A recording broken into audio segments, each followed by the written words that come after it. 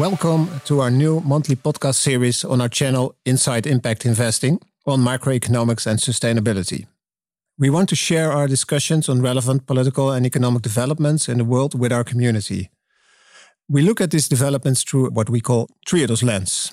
Do they help or do they hinder the transformation to a sustainable and inclusive world? We also want to provoke your thoughts and spark a discussion. In doing this, we try to separate our discussion a little in different parts. I'm Hans Stegeman, Chief Investment Strategist of Triodos Investment Management, and with me are my colleagues Maritza and Yuri, also investment strategists. And what we do is talk about what happened this month in general in economics, in the world economy, and in sustainability. And if we look back at last month, a lot happened. We had soaring energy prices, high inflation, central banks having different policies, not to forget Russia, Ukraine.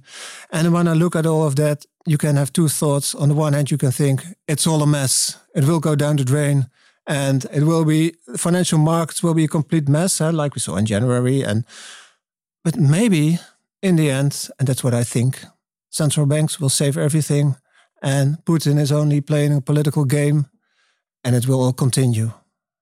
Maritza, what do you think? Well, Hans, I'm a bit concerned because I think that the tensions that have risen between Russia and the Ukraine could make the energy transition a bumpy ride. Because if we look at the role of Russia in the world economy as a provider of gas, for example, in the case of the EU, these countries import about 40% of their gas from Russia. That will make the transition more difficult. If we look also at the consumption of certain commodities like platinum, titanium, also this will have an impact on the supply chains for the air industry, for the auto industry, and this will affect inflation. So I'm a bit concerned about if things roll out not as you expect, but if, let's say, tensions rise and they take time to be resolved, this will have implications for a lot of the sustainability issues that we back. Yeah, but you can also argue completely the difference that you say, finally, energy prices go up for fossil fuels. And finally, this will help renewable energy projects to become profitable. Okay, it's painful in the beginning, but yeah, that's a pain we have to take. Well, I think it's not that easy. I'm already reading in the news that, for example, the US is thinking on reducing taxes on energy consumption because they're sensitive to the impact that will have on the budgets of households and firms. So I think the political decisions behind this and how they will reduce the impact for the different populations in different countries is an issue. Yeah, I agree. And that's what happens with politics. They don't get the economic picture. But as we're economists, so economists think pricing in externalities, so making fossil fuels more expensive, is the best and most efficient way to get an energy transition. That we have stupid politicians who don't understand it, that's the temporary problem, I would say. So can we not say Putin is playing a game for his own influence and to regain also influence in Eastern Europe, etc. But in the end, nothing will happen? Or is this too naive? Well, I think that the thing is that the political interests have gone quite far. And right now it's difficult to pull back because there's a lot of sunk costs. Mm-hmm. So I think in the very near term, the NATO and the Western allies want to make a statement so that this doesn't prolong and that Russia takes a place in the global economy that is more favorable for a more peaceful transition, let's say. Okay. Let's go to another part of the discussion. This is, of course, inflation. It's also linked to energy prices, but it's also a general topic related to the pandemic. And Yuri, we had quite some turmoil on financial markets because of inflation. Yeah, that's true. And that was mostly because markets now anticipate that central banks will really intervene and they will really change their policies and become more aggressive. Well, coming back to your statement, Hans, if central banks again come to the rescue and they save the financial markets, I don't know if that will be such a favorable development for the equality in the world, of course. Because what we have seen so far is that central banks over the last decade have really pushed up financial asset prices. And as a result, inequality has increased. And in your assumption, central banks will step in again. And this will only broaden the inequality. agree, but the alternative, and that's what markets expect, so relatively aggressive financial central banks might also pose problems to debt sustainability and might also pose problems to financial stability, to asset prices, and also hurt, and that's the other part of the coin, hurt the wealthy. So why would they do it? No, that's definitely true. You showed me a graph this week of central bank expectations from the markets from the previous 30 years. And in that graph, you could see that indeed markets have always overreacted and they've always expected more rate hikes than have actually materialized. If you look at this situation, you could argue that this time is different because, of course, this time inflation is surging. And if you look at the debt levels of governments, of course, that's another issue. But then there's the additional question, what will governments actually do with this debt? So will they invest in a sustainable transition? Will they redivide the income from the poor to the wealthy, or the other way around, actually? Hopefully. That's what they are doing at the moment. So that they do it very efficiently. I was thinking, with your remark, is this time different? I think most people know it, especially economists. Is this time different was the title of a book by Carmen Reinhart and Rogoff. And Carmen Reinhart is now the boss of the World Bank. And she proposed this week that the Fed should hike very aggressively, also in the interest of emerging markets. And she had a story about emerging market debt. And that's my question to Maritza, because we see if the Fed hikes and if exchange rates go on, this always has an effect on the emerging markets. Is this time different, is my question. Well, no, actually, we've seen that in anticipation to Fed tightening, central banks in emerging markets, at least in the major central banks, they have already started the rate hike cycle in 2021. So that has started. And the reason is that obviously some emerging market countries have weaker fundamentals, better off than in 2013, though. But they need access to capital markets. And so interest rates is part of their strategy to gain access. So that it has been already happening. The question is if that is enough. Markets expect still rate hikes from central banks in emerging markets this year. And if inflation continues to rise, we will probably see more. Okay, let's see. I started with my hypothesis that everything would, in the end, not change that much. But I think you don't agree with me. And probably we see rate hikes. I think we also think that. But will it be to the same extent as markets expect? No, I don't think so. So in that respect, I think you're right. I think we will see a change in central bank policy, but it will be very moderate. So, for instance, for the European Central Bank, we only expect 1 10 basis point rate hike in 2022. So that's very moderate. And maybe to really finish this part on the energy transition, my hypothesis was that it can also be good news to have high energy prices, but I think you don't agree with me, Maritza. No, Hans, because I think that given the composition of commodity baskets and the high component of food, I think that for inequality, it will be a blow. So it's what Keynes already said, in the long run, we're all dead. So my idea, in the long run, it will be all right. You say, we'll never get there. Well, for some people, it will be a difficult journey. The second part we get now is some other people thought it would be a nice idea that I will tell my frustrations. Probably I have other frustrations. People, I'm not aware of it. So my frustration of this month, and that's a very clear frustration, is about what we call the taxonomy, or the European green spreadsheet, where we have all the rules from what we classify as sustainable and what's not sustainable. And the discussion, which was already ongoing for quite some time, resulted this month in the conclusion that nuclear power and gasoline are also sustainable. And I think it's completely bullshit. It's not, and I have to be very clear, it's not that I'm against nuclear power as a source of energy at the moment for current installed capacity. I'm also not against natural gas as a bridge towards sustainability, because we need it. But investing in it is not sustainable. And what they want to do with the label is make clear what is sustainable and what is not sustainable. And the biggest threat of all of this is that we have a financial industry doing exactly the same, but label it sustainably, and that will not help any transition. So that's my frustration. And one last word on it. This were only the first 2 worksheets of that spreadsheet. So this was about climate adaptation and mitigation. We get biodiversity, we get circular economy, we get other parts, water. And this was the easy part. It was supposed to be the easy part, the scientific part on what you can do on sustainability. And now the more difficult parts will come in. And then I'm really afraid that this will only be a political project and not helping any sustainability transition. And how definite is this decision for now? Because I know that Triodos, amongst some other financial institutions, has sent a letter to say that they don't agree. And can they still change this, or how does it work? It's very hard. Countries like Austria and Luxembourg have said that they will go to court to fight this discussion, but it will be very hard to change it because this is a political process. France wants nuclear, Eastern Europe wants gasoline, then you talk to each other and then you're done. That's how politics work. That's why I never want to go into politics. Okay, that's my frustration. Next time we do a frustration of someone else.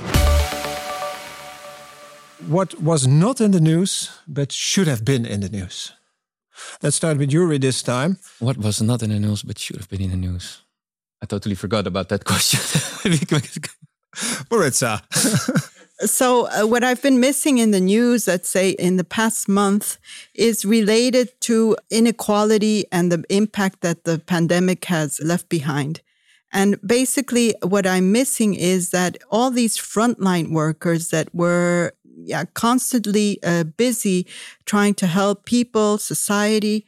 What has been done, there are several countries where they got wage increases, but in the less privileged countries, I'm wondering what is being done in the sense of all those mainly women that have been working in the front line with the health sector in order to improve their conditions.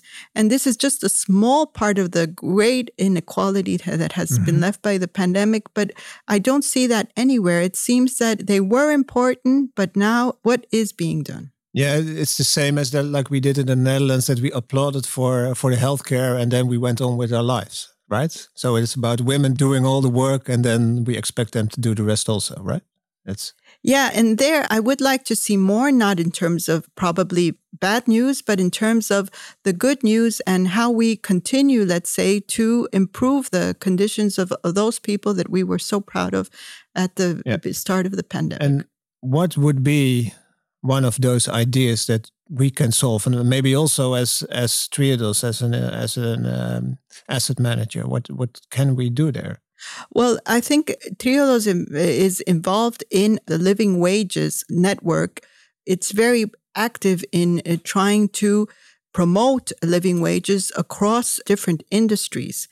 And I think in the health industry, where the work balance should be, let's say, a high priority, I think this is an area where we could focus. We focus on different sectors, but I think this is an interesting area to explore. Yeah. Agree. Yuri, I completely understand that you forget what was not in the news because it was not in the news. It was not in the news. But to be honest, we also prepared it. So that's true. What was not in the news, what should be in the news? And it's even worse because I actually wrote a column about it. But that's why I thought it was in the news because I made it. It was your column. It was in the news, right? No, but now I remember. And so it was also in my column. And that's why I probably thought it was news. But it was about fossil fuel projects. And what we know is that the International Energy Agency already last year, they stated that there's no room for any additional fossil fuel projects. And actually recent research has just shown that the fossil fuel companies are still starting up very large new oil projects, which goes totally against the goal to limit global warming to 1.5 degrees. And in addition to that, it gets even worse. Even when fossil fuel companies try to green their activities, they usually do that by not closing their fossil fuel projects, but by actually selling them to private equity firms. And the claim from private equity firms is that this is actually supportive of the transition, the energy transition, because they now can work in all peace and quiet to really green these fossil fuel companies. So I thought it was something that we should keep in mind, that this is happening, and fossil fuel projects are getting delisted, but not closed.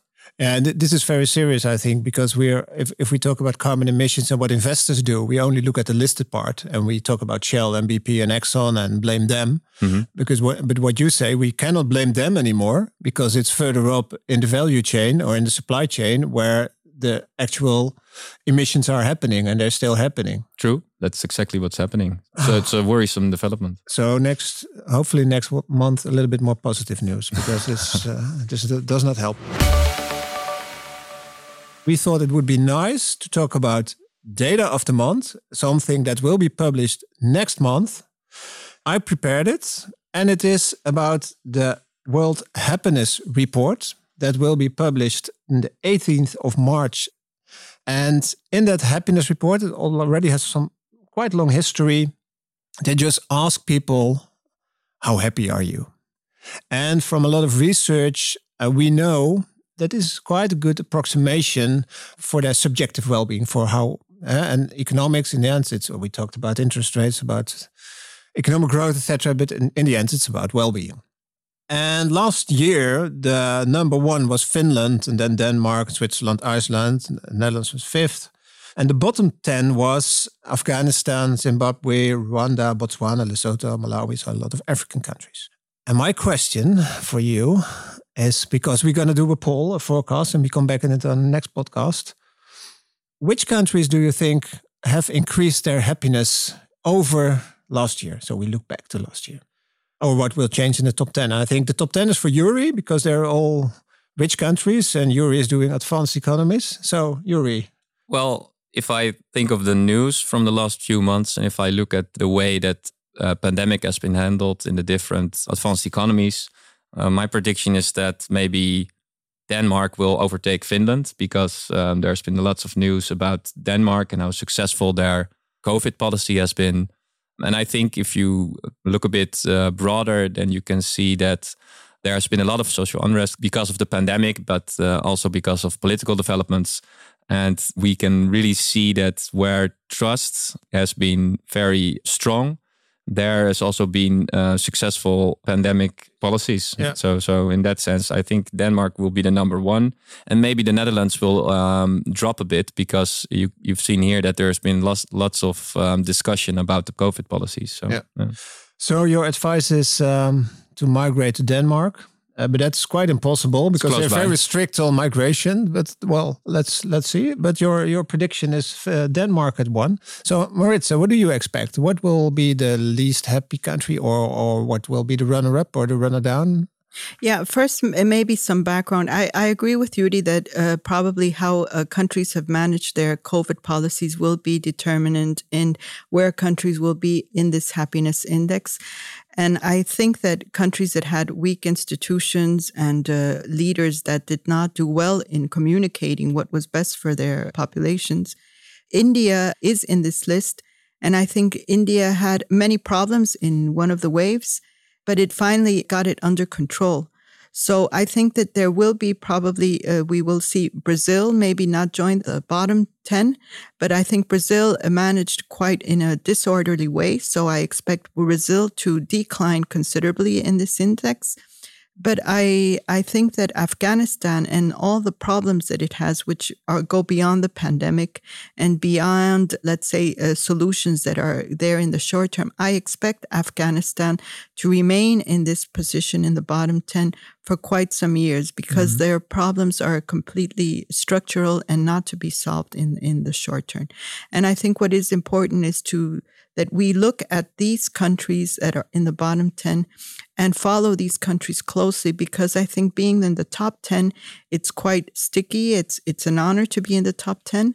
But I think it's where we should focus our concerns and perhaps our energy is in the bottom 10, and see how we can get that going. Yeah, I agree. The biggest gains in well-being can be made in the bottom, of course. And what I also learned from both of you, it really relates also to how countries handled the pandemic, but also, like you said, in the bottom, it's also about poor institutions, war, etc., which will not help. So let's come back to it in our next podcast. And so we have predictions. And what will be the prize? Well, we know that Maritza is already owing you a bottle of wine, so maybe another bottle of wine. Another bottle of wine. So next time we have wine on the table and a better... But Hans, can you please, in order to make this challenge more transparent, please, could you also give my prediction? My prediction will be that, as you said, there are high correlations between in the ranking every year. I don't know exactly where they are, but Venezuela. My bet is that they will go down. It's a safe bet, I think. Okay. So let's round it off. This first podcast. Thank you for listening. If you like it, don't forget to tune in next time. And you can subscribe to our channel, Inside Impact Investing. And if you have any thoughts, please let us know. Thank you.